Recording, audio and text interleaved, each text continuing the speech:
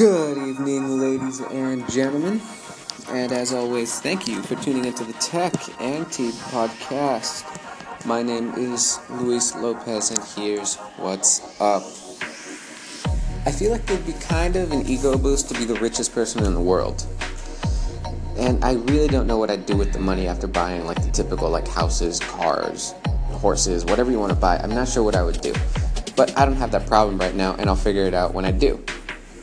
But, back to the point of this rant, Jeff Bezos, our great friend over at Amazon, was the richest man in the world for a brief period of time today when Amazon stock went up to $1,083.31, making him worth $92.3 billion, just beating out Bill Gates, who's only worth $90.8 billion. But this didn't last long because they actually had a pretty big miss in their earnings report, earning only 40 cents per share as opposed to the $1.40 that Wall Street was predicting them to hit. So as a result, stock has kind of been tanking about 2 to 3% since the market closed. And our poor friend Bezos is back down to, 90, 89 billion, whatever it might be. Poor guy. We should really start a GoFundMe for him. I'm sure he's struggling. On a completely different note, Google has actually announced that they plan to train 10 million people in Africa in online skills by the year 2022 over a 5-year period.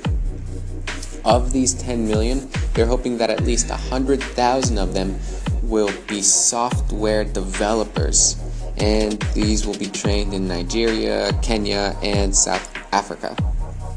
They're doing this in an effort to open up the African market and make the people more employable throughout this giant continent that seems to be kind of ignored in the tech world. And although we don't know how much the program itself is actually going to cost, we do know that it's going to be a mix of in-person and online training, and it will be available in Swahili, Hausa, and Zulu. So you can read the Reuters report that is linked on the blog if you want to read the full article. It's pretty interesting, so I'd give it a shot. New York City, London, Milan, and Paris are the biggest cities in the world when it comes to fashion. And New Yorkers may actually need less closet space, with Rent the Runway announcing that they're going to start offering same-day delivery for New York City residents. So the way this works is if you order an outfit or a designer dress or whatever it might be before noon, you'll get it before 5 p.m. that same day. And that's basically what Rent the Runway does. It's a store that I guess is now also delivering that allows you to rent and return designer clothes. So if you are in the New York City area, you have $10 to spare, and you kind of want to wear some designer stuff, give them a shot.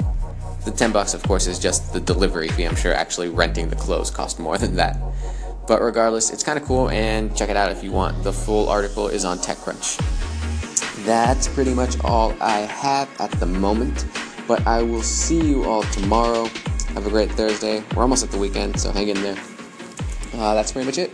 Later.